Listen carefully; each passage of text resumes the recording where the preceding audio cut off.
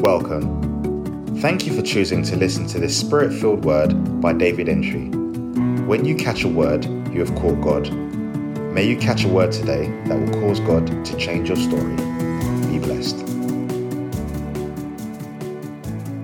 Last week I started the Colossians series. I gave the background to the book about how it was Paul who wrote it to a church. It didn't start directly. In Acts chapter 19, Bible talks from verse 7, the people spoke evil of the way Paul took the men aside, the disciple. Actually, the Bible used the word disciple. But verse 9 says that when divers were hardened and believed not. This is interesting. Don't expect everybody to believe the Bible. No. And he said divers. Divers means all kinds of people. Both intelligent people and dumb people. Beautiful people and not so beautiful. Married and unmarried. Educated and uneducated. Diverse. That is why when you come to the church, it's not only poor people, they are rich people. It's not only nice people, they are not so nice people. It's not only men, they are women. It's not only, it's diverse. The gospel cuts across everywhere. If it is only a particular group of people, then you think the gospel only works in a certain way. But the gospel makes the church gloriously heterogeneous in its nature. So, he said, diverse did not believe. And usually those who don't believe are more. Yes. When divers were hardened and believed not, and they won't keep quiet. People who don't believe, have you noticed they don't keep quiet? They'll go online and make noise. They'll be talking. How many of you have met people who don't know what the Christianity is about, but they think they have the right to reserve the right to talk. They talk. The people I don't understand is those from other religion who will not concentrate and preach their religion, but always they have to start from the Bible. Every true Christian preacher never focuses on other religion. We have too much truth to talk about than to waste our time talking about what is false. So, they won't be quiet. People can be hardened. The lockdown hardened a lot of people. Their heart is like pizza.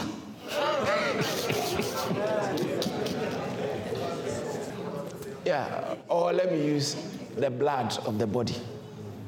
When it is exposed to the air, it will coagulate, it will clot, because that's the nature of it.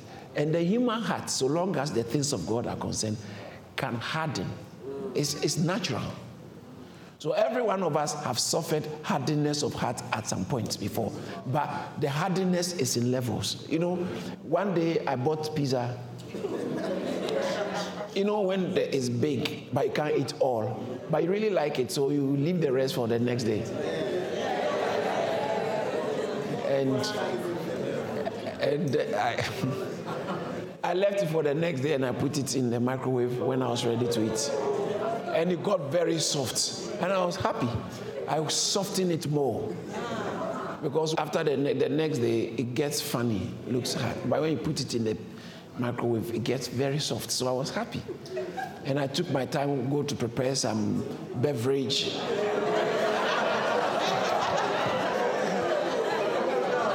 I really took my time. I took my time. You know, when you want to eat something, take your time, clear everything, and then finish a call, and then now settle.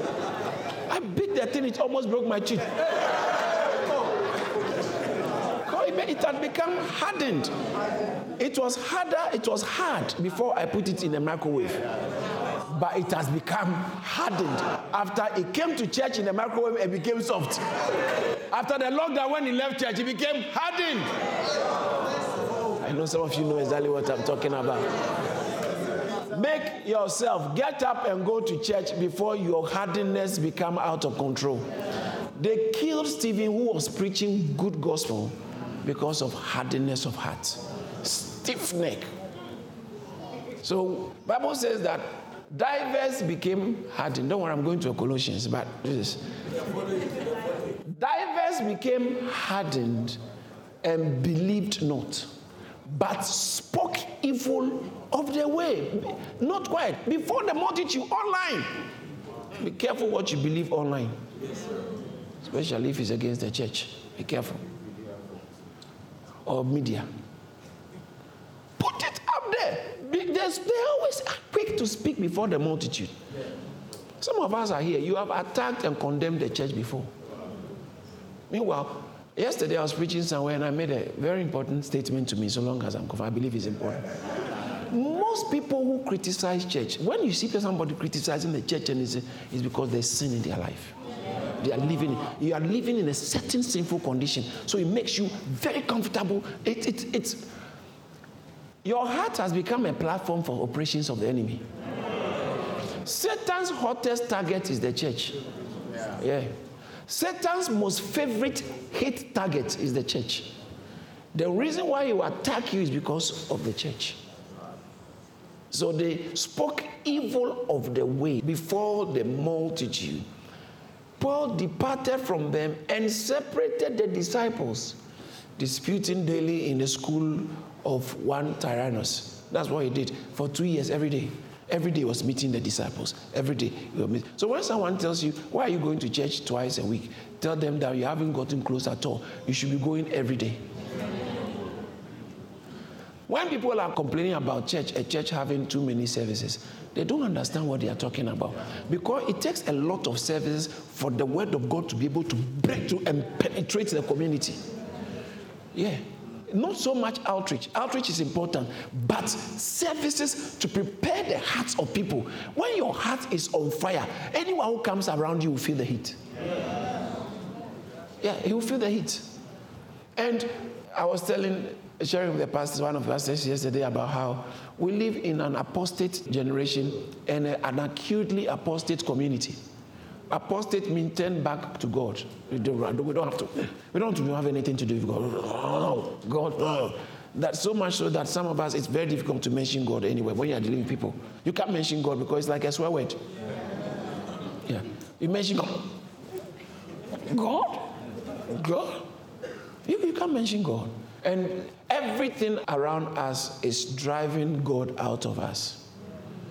Movies, events, education, everything is meant to drive God out of us. Squeeze any bit of God left in you. So when you live in a generation like that, that means that you can't naturally be on fire. You have to actually go put yourself on fire, because as soon as you move away, something is trying to quench you. So what it takes to be effectual and effective for God is the zeal of the Lord. You must have a desire for God and zeal for God, else you won't make it effectively for God. It takes a certain zeal. And sometimes people will say, courage, you guys, young people they are doing well. It's not because they just came off the street, they are bad boys or something. It's because of their heart zeal. When you have a zeal for Jesus, nothing is too much to do for Jesus. And I was saying that if you don't have zeal for God, you can't make it to the heel of God. If you want to make it to the heel of God, you need a zeal of God in our generation. You need a zeal. So when Jesus went into the temple and whipped people out in John chapter 2, verse 16, the Bible says, they remembered the scripture that says that the zeal, 17 says that the zeal of your house has eaten me up. Zeal. May the zeal of God eat us up. Amen. So Paul withdrew the disciples and for 2 years had daily meetings, teaching services in the school of Tyrannus, that is Ephesus. And the Bible says that because of that, all Asia heard the word. Now, one of the nearby towns to Ephesus, so Paul spent 3 years in Ephesus. Okay. Paul spent 3 years in Ephesus, and the revival broke forth from Ephesus and affected all of Asia. Hallelujah. And I like where it talks about chapter 19, this is all chapter 19, verse 20, where it says that so mightily the word grew and prevailed. The word grew. The word of God can grow in our community, in our society. The word grew and prevailed. In other words, nothing could overcome the word.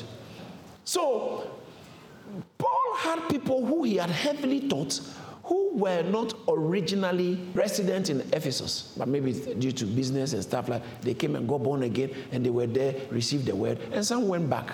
Because when you read the Bible says that the apostles, they scattered, and wherever they went, they preached the gospel. So something similar. People went back with the fire, and one of such people is called Epaphras, which is not the same as Epaphroditus. Okay, Epaphroditus in chapter 4, verse 18, and Philippians chapter 2, verse 25. Epaphroditus is different from Epaphras in Colossians chapter 1, verse 7. In Colossians chapter 1, verse 7, Paul said that as ye have learned of Epaphras, our dear fellow servant, who is for you a faithful minister of Christ. So now Epaphras was the one who went back to Colossae with the word. Look at chapter 4, verse 12. Chapter 4, verse 12 says that Epaphras, who is one of you, is actually one of you. That's where it comes from. So that's why Epaphras was the one who went to serve them and got the church started. Paul didn't start the church. And because of that, he kept saying that I heard about your faith in chapter 1. Let's look at the verse 4. Verse 4 says, since we heard of your faith. Do you see that? We heard about what God is doing there. I think the verse 7 also refers to something similar. We heard of your faith. We heard of your faith. We heard of your faith. So Paul hadn't seen them, but he had heard about their faith. Amen? Amen? He hadn't seen them, but he had heard about their faith. And chapter 2, verse 1 is what I like. Colossians chapter 2, verse 1, he said, for I would that ye knew what great conflict I had for you, and for those in Laodicea, and for as many as have not seen my face in the flesh. So it's not a church he started. They hadn't seen his face in the flesh. Now he was mentioning Laodicea because Laodicea is like Peckham and New Cross. So long as Colossae and Laodicea is concerned. They are twin towns. All right, and then there's another town which is called Hierapolis. So you had the Hierapolis, Colossae, and Laodicea. Laodicea, so sometimes, in fact, there's a place where he said that I've also sent a letter to Laodicea. So he also sent a letter, but not this one. And we don't have the record of the letter. But he sent a letter. So it's not every letter Paul wrote which was inspired to make it into scripture.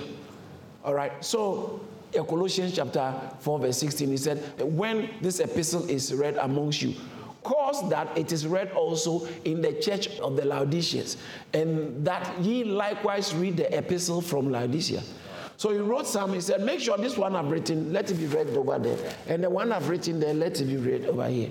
So Laodicea is a nearby town, and Paul wrote to them. But all these places, Paul hadn't been, especially Colossae, and he had to send a letter because this other guy, Epaphras, who went there, and he's one of them, and sent the gospel. But now, Paul was in prison, and he had heard. The church was doing well, but Epaphras had to travel to go to Paul, where he was in prison, because there was a problem in the church. There was a problem. And the problem was a very serious problem. So Epaphras had to travel and go and say, I'm concerned about the church, things that are happening in the church. You see, church must always be protected and guarded. Yeah. Because always there will be infiltrations. There will always be things coming in. It doesn't matter what level of the church. Things will be coming in. That's why it says that watch over the church. You have to guard the church. He said, take it to yourself and to the flock. He wrote to the pastors. It looks like almost every service I quote this scripture. Acts chapter 20, verse 20. Take it to yourself and to the flock over which the Holy Spirit has made you overseer to shepherd. So, for I know after my departure, ravenous or grievous wolves will enter among, and they will not spare the flock. They are coming to cause problems. That's why every church is susceptible to attacks, both from within and from without. The devil's hot target is the church. Unbelievers will be attacking the church. They are waiting for something to go wrong and say, we said it. You see, that guy is a thief. That guy is not right. One person does something and they say, yes. They are looking for opportunity to attack the church, whilst the devil is also looking for any means to infiltrate with wrong teachings. So it's not everybody who is qualified to stand behind a church's pulpit. The fact that somebody might be famous doesn't mean you should be given pulpit to come and preach. Yeah. And in churches, please, pastors must be careful who they allow to come and preach. Because the pulpit is the lifeline of the church. What is taught, and it must be actually doctrine. It must be the word of the gospel and the truth of the gospel that must be issued from the pulpit. So they had a problem. Those times, Colossae, as I said the other time, was a cosmopolitan city with mixed religions and ideologies and stuff. And what was really pervading there was something that is called Gnosticism. As I mentioned, agnostic is someone who doesn't know. Gnostic, knowledge. Gnostics are people who believe, watch this, they think you don't know. Because we have esoteric information. We have something special. We know something you don't know. And then when they see you are a Christian, they want to come to you and they said, you are doing well, but this Jesus you are being told of, it's not everything you know. You have to know deeper. Yeah. You have to know something deep about Jesus. You have to know it. You have to know it. Other than that, you'll be deceived. You have to know it. And they speak with such confidence that if you are not careful, you might think that maybe there's something. You see, human beings, we always want to know more. And nowadays, in our science-driven or scientific mindset, we are a Google generation. We want to know everything. We want to know more. It's good to know. But especially, it's when I came to live in the West and I realized that there are times people believe that there's deeper information. There's the deeper information you don't know.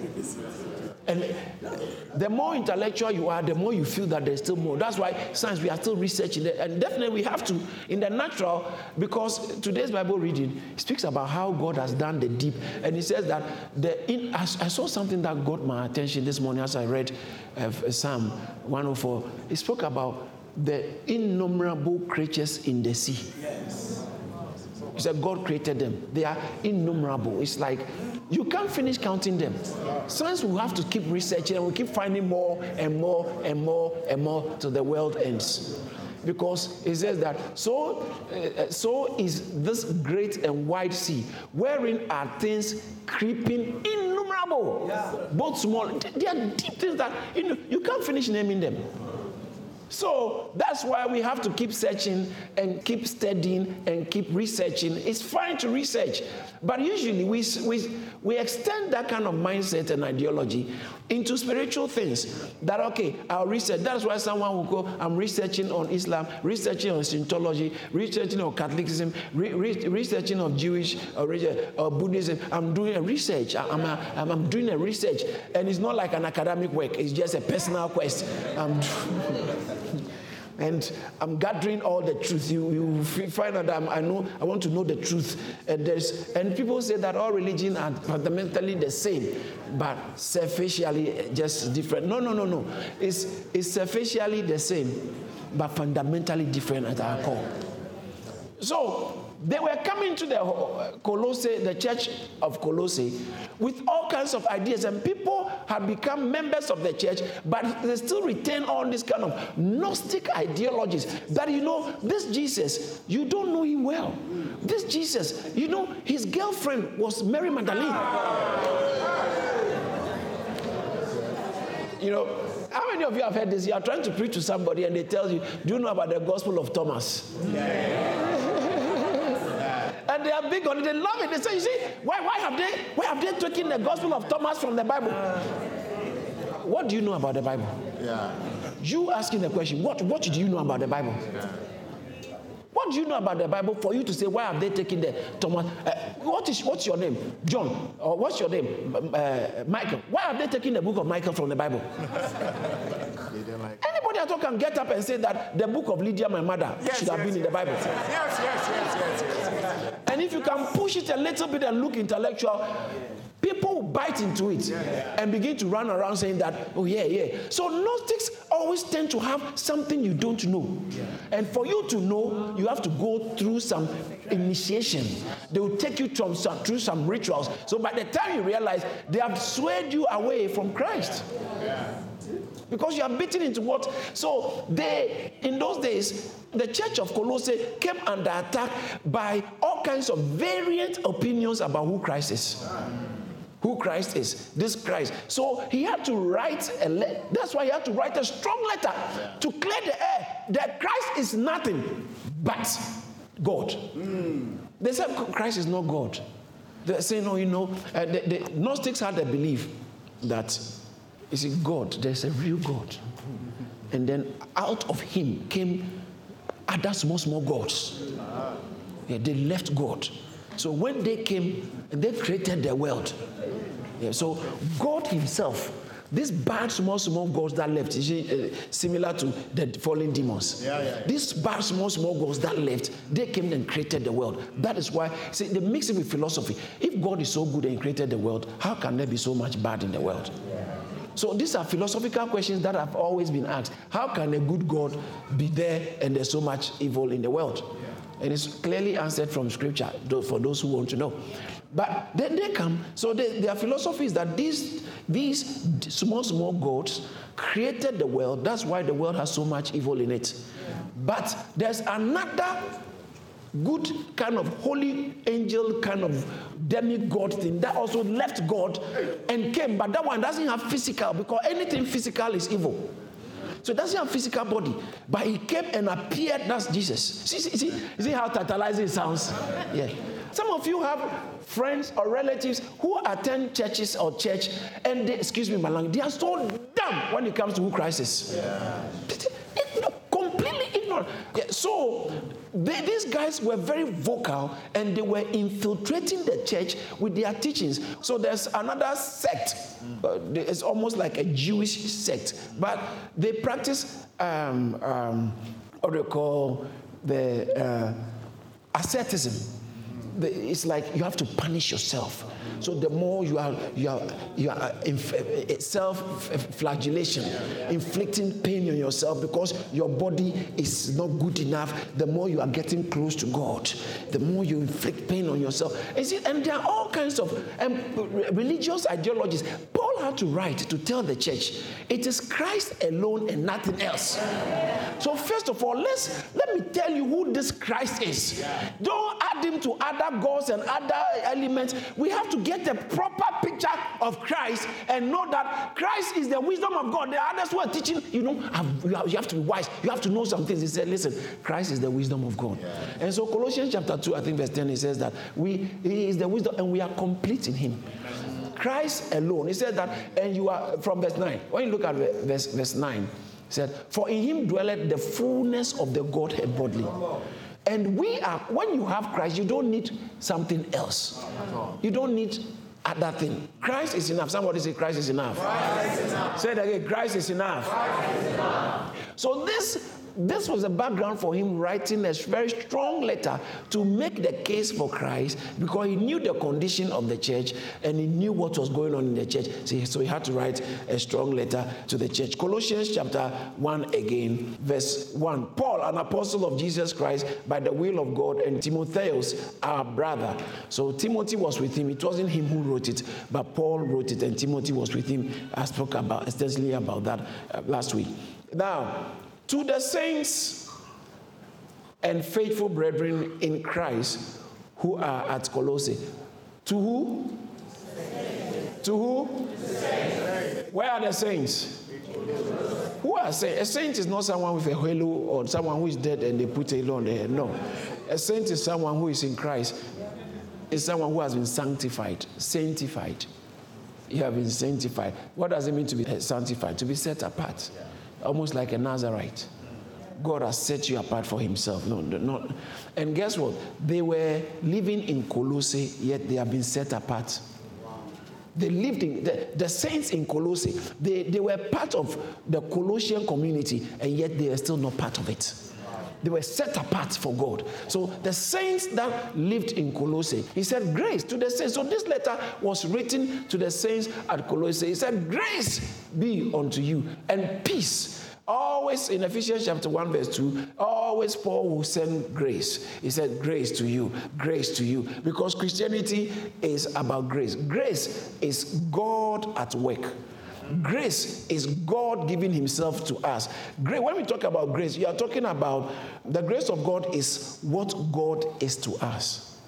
and what God gives to us in Christ. That's really the grace of God.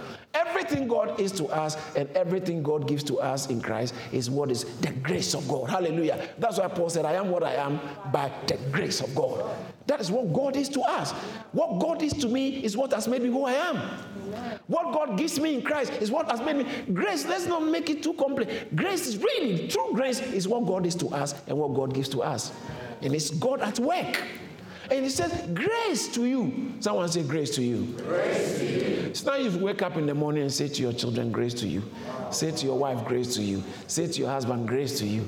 Grace to you. It's better than good morning. Grace to you. Oh, yeah.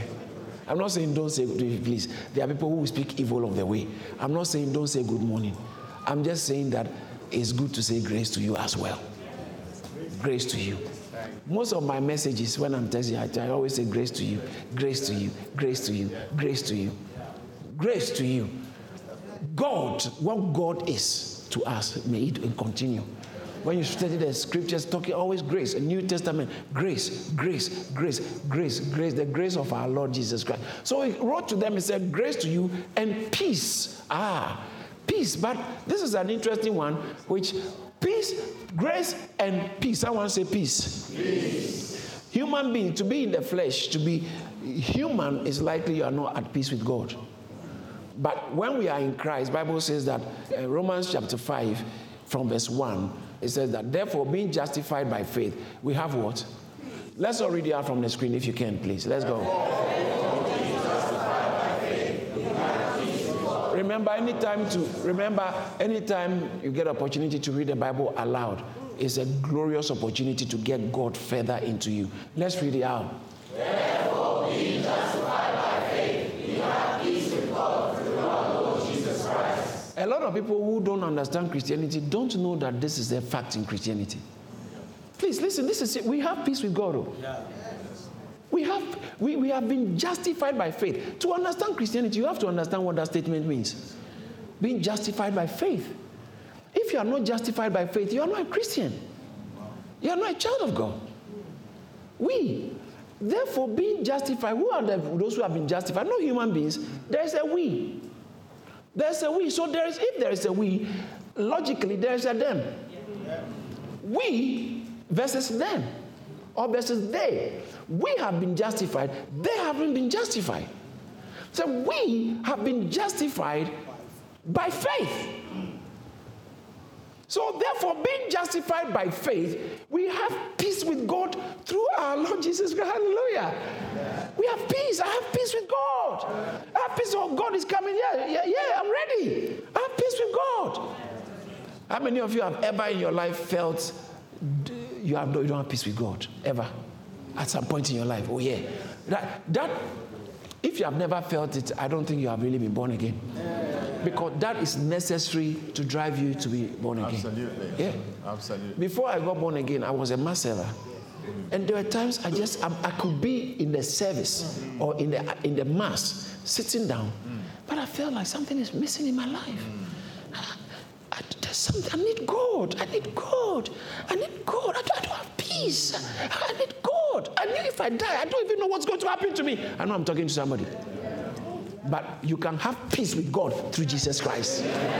Shout hallelujah. Hallelujah. Therefore, being justified by faith, we have peace with God through our Lord Jesus Christ. So Paul writes to the church of Colossae and he says, grace and peace to you. Grace and peace. Peace. That was normal in the Hebrew tradition to say shalom. That the Hebrew greeting is shalom or ma shalom, shalom, shalom. Shalom aleichem, the peace of God be with you. Shalom. Shalom means that peace, everything is in order.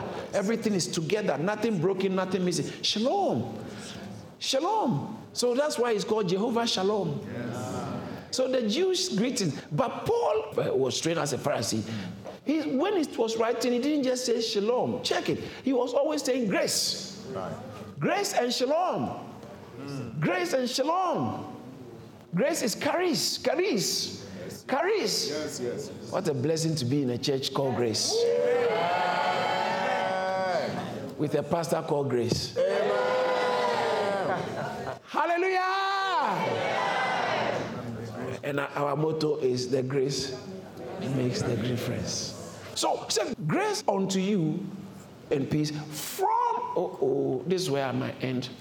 From God our Father and the Lord Jesus Christ. God is our Father. God our Father and the Lord Jesus Christ. So grace and peace. And when you read Ephesians, particularly chapter 1, verse 2, it says that grace and peace from God our Father and from our Lord Jesus Christ. Did you see that? Similar greetings. Similar greetings. So when you come to Colossians, it says that grace and peace from God our Father and the Lord Jesus Christ. Where's the peace coming from? God our Father and who? The Lord Jesus Christ. Grace, where is grace coming from? God our Father and who? The Lord Jesus Christ. Hallelujah. Not the government, but not the pastor, not my father, not my certificate, but the grace I enjoy, the peace I enjoy, it is coming from above. Coming from above. Hallelujah. So I don't know what you might be going through in your life. Sometimes you can be in a turbulent state in your life, but don't forget that grace will always come from above. That's why the psalmist said, I lift up my eyes to the hills, from whence comes my help. You have to learn how to lift up your eyes to the Lord. Lift up, look up to God. When things are tough, when things are good, remember, grace and peace comes from God the Father and the Lord Jesus Christ. He reserves the right to condemn us. Yeah. He was the only human being that lived a perfect life. So if someone should condemn, let's look for someone who is clean to do the condemnation. Right? He is the one who is actually fully qualified to condemn. In Romans chapter 8, it really blessed me many years ago when I saw this text in verse 34. He says that, who is he that condemns? Is it Christ that died? Yea, rather, that is risen again and is even at the right hand of God, not rather condemning. Rather, the one that should condemn is rather interceding on our behalf. What? Who qualifies to condemn more than Christ? And he rather died for us, and now, after dying for us, he is gone to sit on the right hand of majesty and interceding on our behalf. You don't have a case to run away from God. Get closer to God in spite of whatever has happened in your life. Get close to God. Get close to God. Get close to God. Because there is intercession going on your behalf. Shout hallelujah. Hallelujah. The only perfect one, the only pure one, he came living on this earth. They brought someone who was caught in adultery. Hey. Caught in adultery. They said the law of Moses said condemn this one. Stone. The law is merciless. But the law depicts the standard of God. The law depicts the standard of God so well that you can't ignore the law and get to God. And yet we cannot also live according to the standard of the law because we are human beings. How can human beings, how can a year 3 child write university thesis? No, it's not fair. No. That's why even in sports, we have women's football. Yes. Please. Yes. You know, Olympics, they don't mix all. Even though men and women are the same, I believe many people believe men and women are the same. Even though men and women are the same, we don't just say, okay, 100 meters. Women and men run. Boxing, can you imagine boxing? Many female footballers can play better than a lot of footballers. Many than a lot of footballers. So some, depending on their level. So someone who is playing at national level can play far better than someone who is playing at some, but she's a woman. And if I'm playing, for instance, if I'm playing football just for fun, I would like the professional female footballer to be my team. Because even though I'm a man, she's far above my level. However, even if we are playing a tournament, they will say, okay, let the women and men mix and play. No. Because women are women. The way they will chase the ball is different from where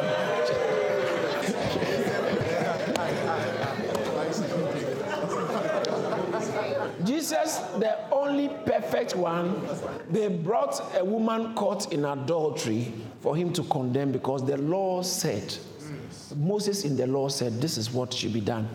But Jesus didn't come to condemn the law. He came to fulfill the law. So there's an aspect of the law they didn't realize, that God is a God of mercy and just. It's justice, but it's also a God of mercy. So he came to live. Bible says that the law was given, John 1:17, the law was given by Moses. The law was given through Moses, The law came, the law was given by Moses, but grace was not given. No. Grace was not given, please. Grace was not given. Grace came. When Jesus came, grace came. When he showed up, grace came. Yeah, his grace.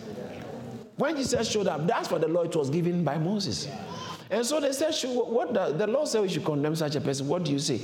He said, okay, you don't understand what the law was meaning. The law is right. Such a person should be condemned. Yeah, the law is right. But at least I want the first one without sin to start so that we can all. He didn't say don't do it. He said just someone who also has not broken the law. I just want a faultless one to start the process. Then we can all start. But he found out that no one could do that. Because everyone has been caught by the law. And he who was flawless, who hadn't been caught by the law, he reserved the right to condemn, but looked at the woman and said, I also don't condemn you, because you are as human as anybody. And when it comes to the human beings and law, the law cannot fulfill the righteousness of God in human beings. So Romans chapter 8 verse 3 talks about how what the law could not do in the flesh because it was weak in the flesh. The law can do something for what the law could not do, in that it was weak through the flesh. God said, I'm coming to do it. So Jesus reserved the right to be able to condemn, but rather he decided to die for us and to intercede for us. That's why when they killed him and put him on the cross, he could look at his killers and he said, forgive them. I will call down curses. That's my human side talking. But if the Holy Spirit takes over, you won't do that.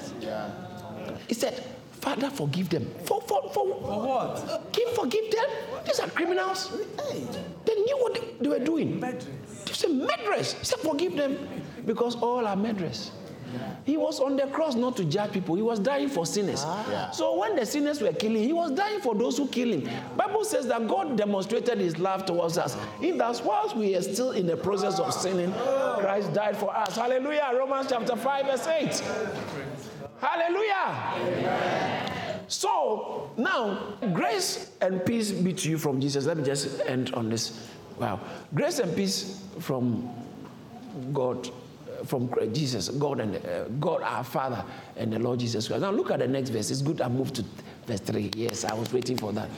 We give thanks to God. Let's read it out loud. Please do me a favor. I love it when I hear the word of God being read out. Is that okay? All right. Let's read it out loud. Let's go, if you can see it. We give thanks to God and the Father of our Lord Jesus Christ. Pray always for you. One more time. We give thanks to God and the Father of our Lord Jesus Christ. Pray always for you. Wow. We give thanks. It's good to give thanks. It's good to thanks. If you know God, you'll be a thankful person. Amen. If you know God, you'll be a merciful person. Amen. And the closer you get to God, the humbler you become. That proud person who's trying to prove how much I can fast, how much pure I am, then actually your fasting is not getting you closer. Because the closer you get, the more humble you become.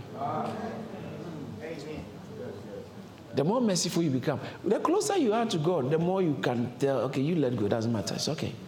I'll let go. I will let her off the hook. I'll let what he has done to me. I still feel the pain. But you know what? The closer you are getting to God, the more you are willing to let go.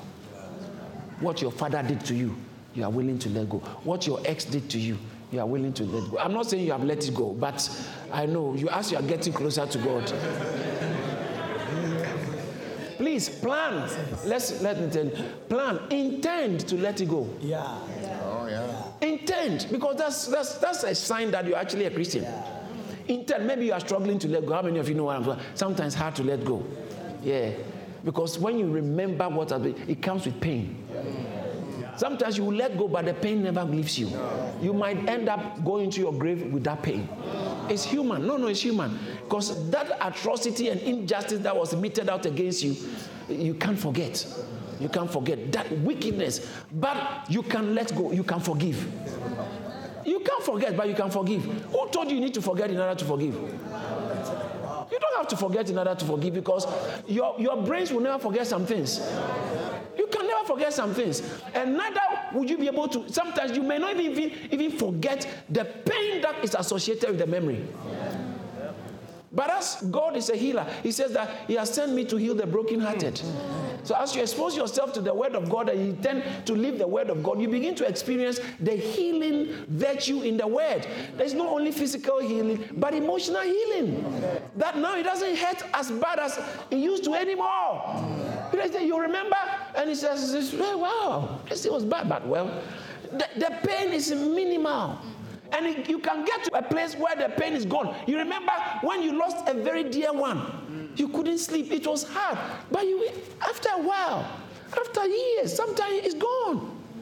In the same way, forgiveness can also go, depending on who is doing the healing within you. Yeah. Okay. Hallelujah. Yeah.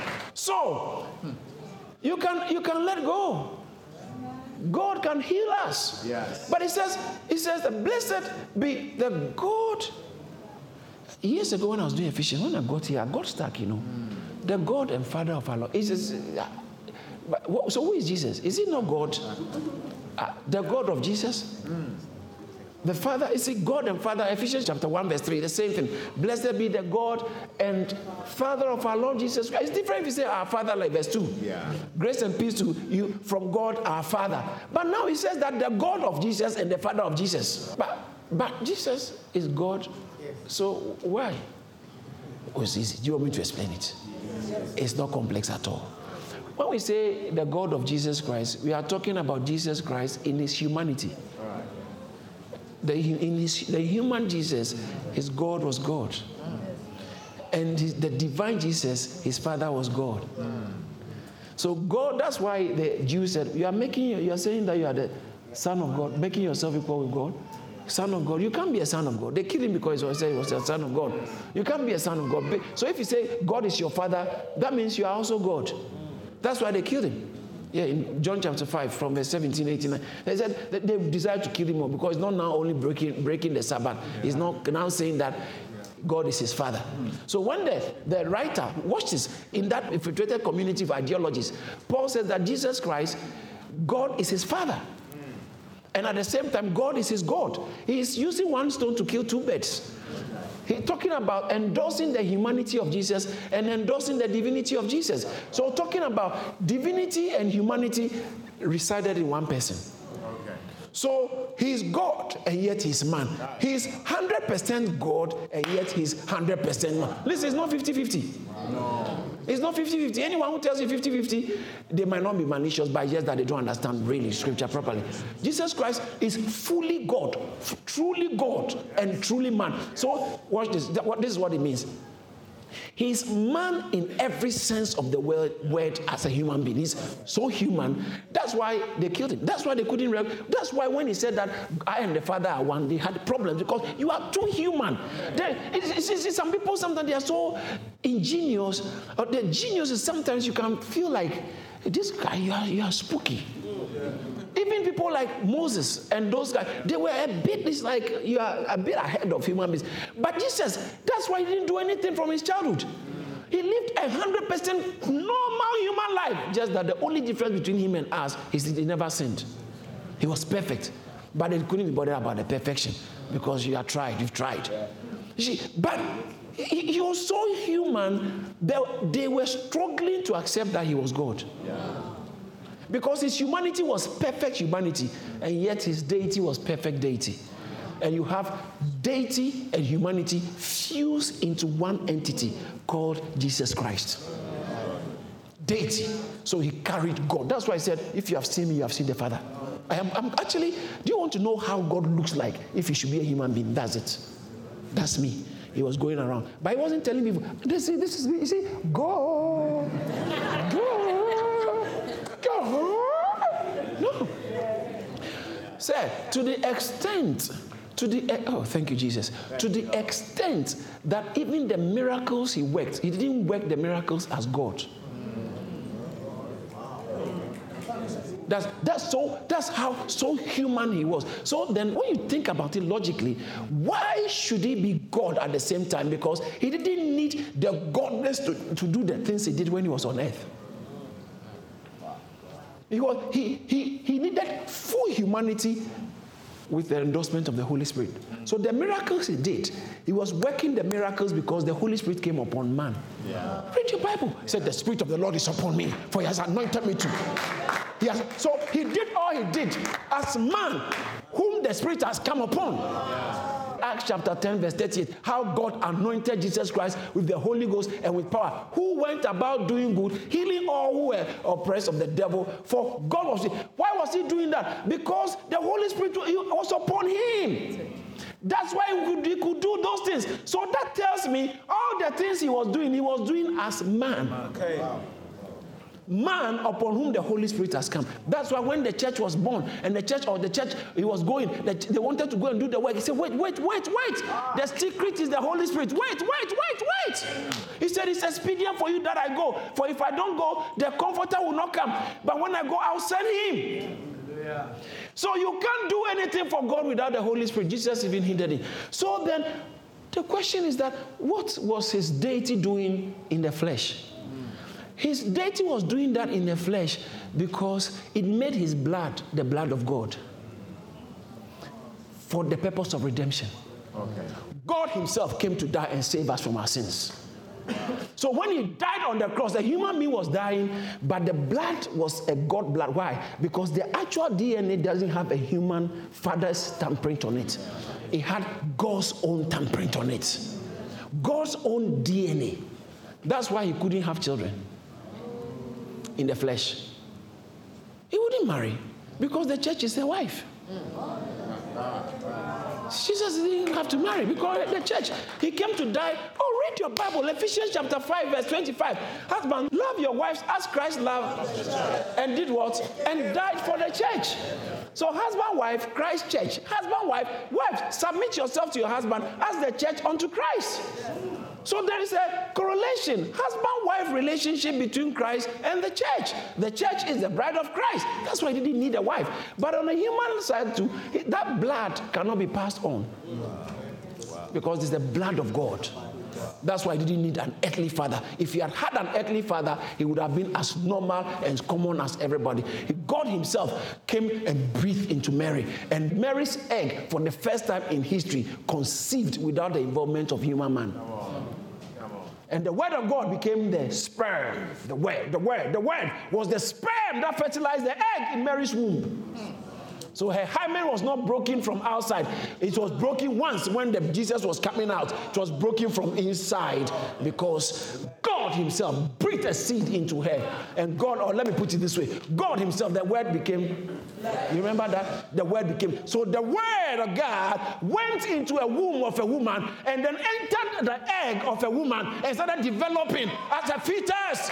Once upon a time, God became a fetus.